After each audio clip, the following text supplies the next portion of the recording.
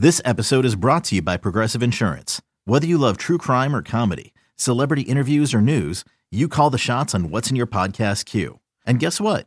Now you can call them on your auto insurance too with the Name Your Price tool from Progressive. It works just the way it sounds. You tell Progressive how much you want to pay for car insurance, and they'll show you coverage options that fit your budget. Get your quote today at Progressive.com to join the over 28 million drivers who trust Progressive. Progressive Casualty Insurance Company and Affiliates. Price and coverage match limited by state law. I was able to win 3 gold medals, and you're right. That was what launched it. And I think when I was able to do that, that's when everyone started thinking, my goodness, can he do this in 84? And that's when it all kicked off. Game Time with Boomer Esiason. This week's guest was named Olympic Athlete of the Century by the International Olympic Committee, Carl Lewis. Presented by Geico.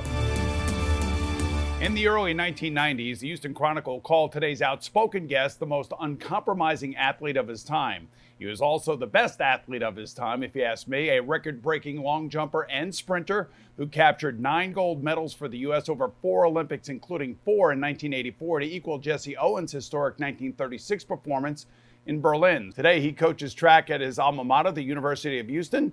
It is my pleasure to welcome in one of my favorite people, the legendary Carl Lewis. Carl, great to see you, man, and welcome to Game Time. Great, thank you, Boomer. Great seeing you. You know, we've been around together a long time. Yes, we have. You're a little bit faster than I am, though, I will tell you that. Let's get into what's going on in Houston these days. I know it's a hot spot for the pandemic and everything else.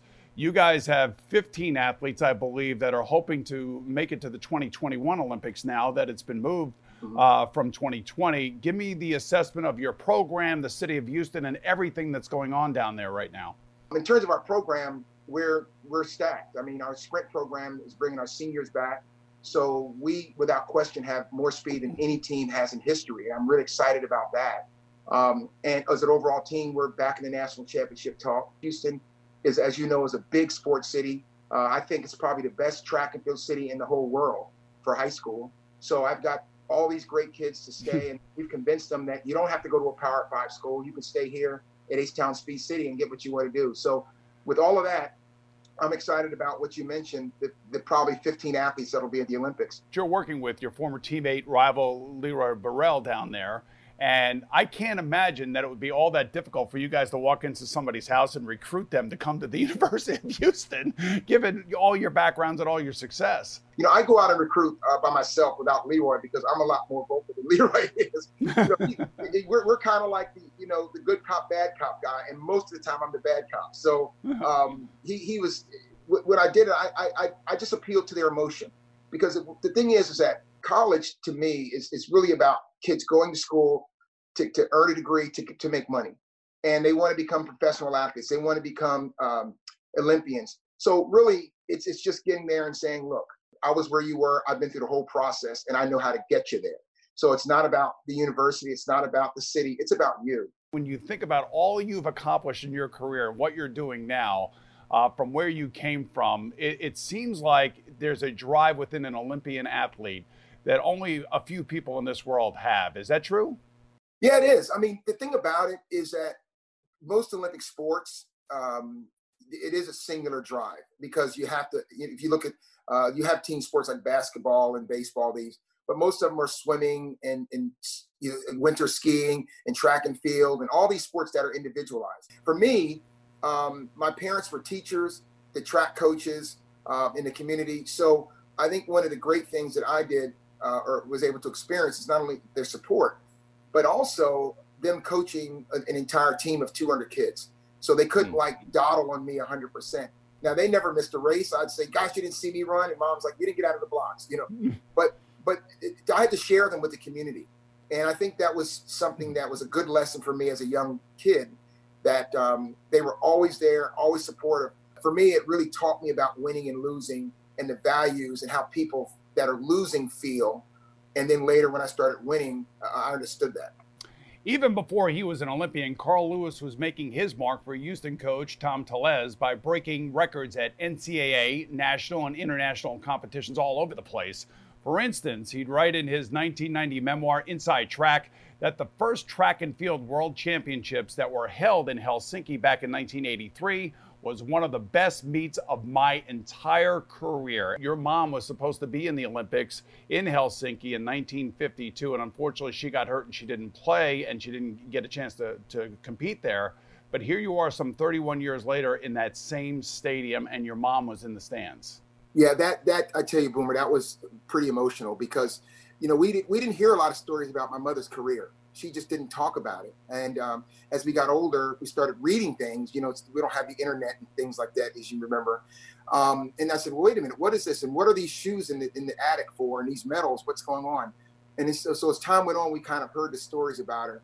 And it was just ironic that she was doing a photo shoot for Life magazine and got injured and didn't get a chance to go to the Olympics in '52. And it's my first international competition for the United States was actually in Helsinki because I made the '80 Olympic team, but we boycotted.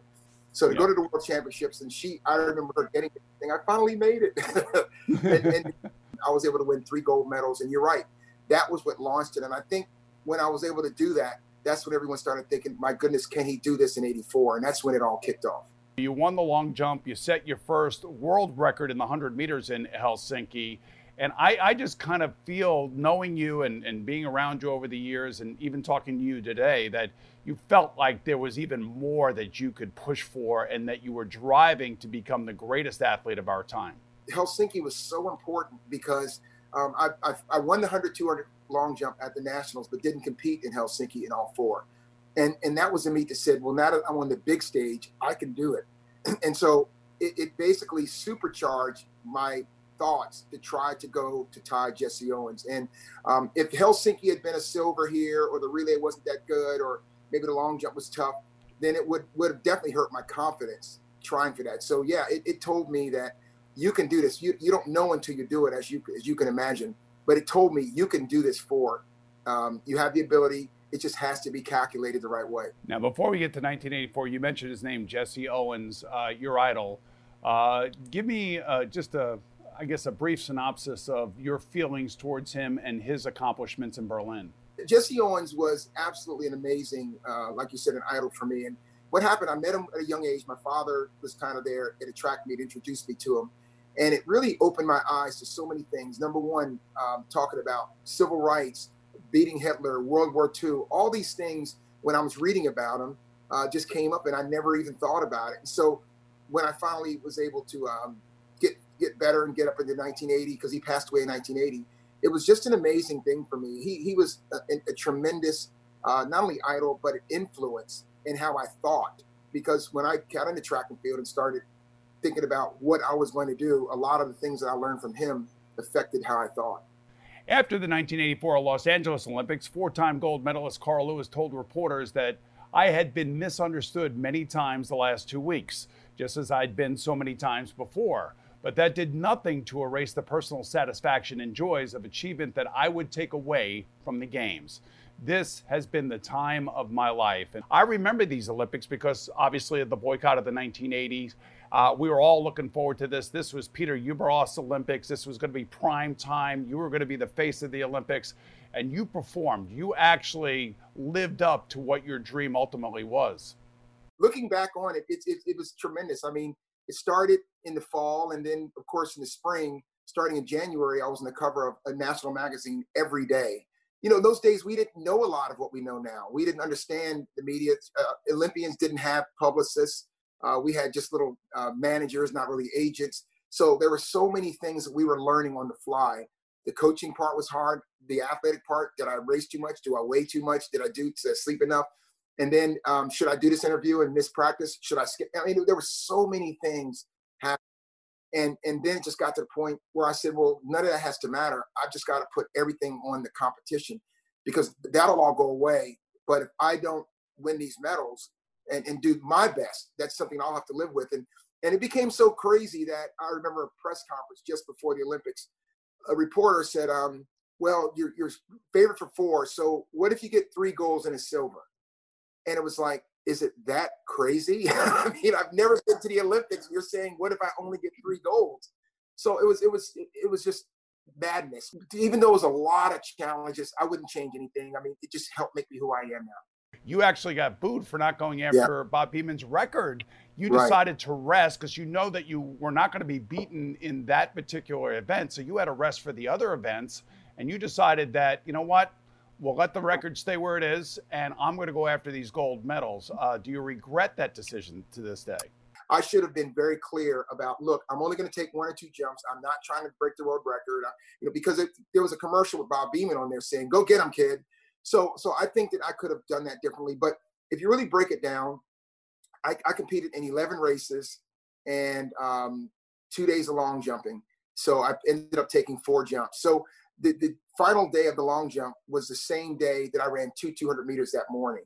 So looking back on it, what I would do differently is I would have made it much more clear what my intentions were in advance in hopes that the media projected that to the public so that they would have understood, you're right, my best event was the easiest event. So rest on that one because I still had 5 races to go after that long jump. And you won the 4 gold medals. You know, the interesting thing for me also from that Olympics, and because it was such a big PR event, and because the United States was backing it, there were flags everywhere, you win a race, a fan in the stands hands you an American flag, and you run around a victory lap with that flag. And it was like, all of a sudden there was criticism following you, like that was planned, that was staged and everything else. And then subsequently, later on, a newspaper did a whole investigation on this. And it was happenstance. It was a coincidence that you took the flag from the fan and ran around the track. I can see how people would say, you know what, he set that thing up. But the vitriol of it didn't make sense to me. And so the way I look at all of this is that I see so many things like grabbing the flag. People have done it before. George Foreman, we know the famous picture. Now everyone grabs the flag. The clothing and the dressing and the hair and all that stuff. Well, everyone's like saying, what's this guy doing? Now everyone does that. So someone had to take the fall. At the time, it was very difficult and challenging. But I look back on it with pride and saying, I was really one of the first ones to actually go out and do those kind of things. When you get to the point where I don't even take any pride in the flag or the country or the letters on my chest, that was what became absurd to me. Yeah, it was absurd, and I'm glad you did it, and I'm glad that you did it, and you did it proudly, because for all of us who saw it, we loved it. The biggest track and field event at the 1988 Seoul Olympics was a showdown in the 100 meters between rivals Carl Lewis and Canadian Ben Johnson. Now, before the race, Lewis looked at Johnson and later said, "I noticed that his eyes were very yellow, a sign of steroid use." Who ever told you about yellow eyes and steroids? I never had heard that before until I read this. Yeah. Well, what happened is that we kind of knew about Ben and his group, his coach, for years. And there was always speculation. So you start reading about information about, well, what are the telltale signs? And so some of it's jaundice, which is yellowing in the eyes, and of course muscle, and then quick recovery. So that's really what happened. The reason we knew that is because we started looking for the signs that showed steroids, because we all heard and was pretty clear that he and his group were taking it. Yeah, he won the gold medal, and then a couple days later it was stripped, but you didn't get a chance to stand on the podium winning that gold medal. So, I mean, I guess you were vindicated with your comments, but at the end of the day, it's still not really being fulfilled the way you should have been fulfilled by receiving the gold medal. Yeah, it was interesting because I think in a lot of ways it was kind of an embarrassment a little bit too, especially to our track and field federation, because everyone around was saying this, and technically it appeared that they condoned it. So when we did get the medal, it was really interesting because it was kind of like in almost like a dungeon kind of place with Citizen Press, and you have to hand the medal back. So actually, I was getting the actual medal that was in Ben's hand. He had for a couple of days. So they're handing it to me, and I don't know why, but when I got it, and the first thing that popped in my head is I looked at the medal, and it wasn't clean. Whenever you get a medal like that, obviously it's fresh, it's clean, it's the ribbon iron, they put it around your neck. Well, the ribbon was really wrinkled. And so as I'm looking at this thing, I'm thinking in my head, he must have held it and they probably snatched it out of his hands or something. And so they say, it's like, well, here's your gold medal. And I just looked at it and said, gosh, at least he could have ironed a ribbon for me. So that was the first thing I said about it. But what saved me on that whole deal, honestly, was the next day I had the long jump. People around me were all devastated. And I'm like, dude, I got a long jump tomorrow. Let's get some smiley faces here. And the multiple events saved me a lot because I just didn't have time to sit down and fret about it. I mean, as you know, you played many, many games where, God dang it, I want to get back and play that game again tomorrow. And that's kind of how I was. Did Ben Johnson ever apologize to you or ever say anything to you about it? Well, you know, we've gone over the years talking about that. And I think the big missed opportunity for Ben is that he's never really accepted it. You know, he's never accepted that this is what I did. And I veered off in my life, but I got my life back together. It's always been being able to try to shed and split on everyone else. Well, they're all doing it too, blah, blah, blah. And I think that's the thing. I didn't really need an apology, but I think what could have helped us, our relationship, and also our sport, is if he had accepted responsibility and focused on making sure that everyone else didn't do the same mistake. During his long and distinguished track career, Carl Lewis often railed against the exploitation of athletes whenever money was involved. I love this. So what about the situation today, Carl? You know, we live in a world that has been hit by the pandemic. We see the Black Lives Matter movement going on right now. I know your dad marched with Martin Luther King. I think your two brothers were baptized by Reverend King. You have a unique perspective because you've always fought for athletes' rights, but now it seems like the athletes are fighting for an even bigger cause. Well, yeah, it's interesting because in the 60s, we were raised with that perspective and that thought. And now I always wondered, I said, what was it like being at that time when there was such a strong movement and you had such meaning to your lives? We're just tired of seeing these young men killed and hearing the stories of the things that are happening. But I think what happened is the George Floyd issue was so egregious that no one could deny it. And I think that even people that had not thought about themselves, that we know, they know in their heart they're not racist or anything, but they started to see this is just ridiculous. I cannot be just not racist. I also have to have some compassion and also some empathy for what they're going through. And I think that happened. And then the pandemic kept everyone home so that they could really see it.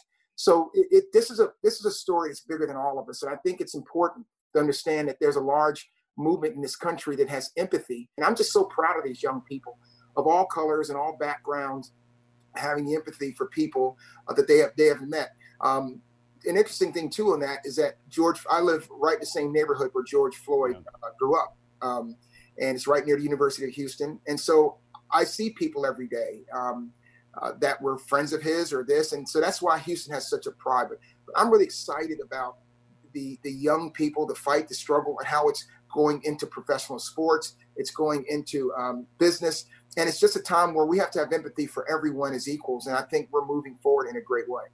Do your young athletes know about the story about your father marching with MLK? And do they ever ask you for counsel in regards to any of the things that they may be getting themselves into these days? Well, what I try to do actually is weave in life stories into everything. I mean, in practice, every day I try to give something, whether it's my parents meeting Dr. King or the entertainers, because that's what really gets them. They'll see pictures on Twitter or Facebook or something all the time saying, gosh, you knew Tupac? Gosh, you knew Biggie? You knew all these people, you know? And so I'll say, yeah, I did. Yeah. And then I'll pivot to like when we were talking about a youth program that we wanted to do and we wanted to work together with. And so those are the kind of things. And then also, you know, in my group, obviously with sprinters, male and female, the vast majority are African-American.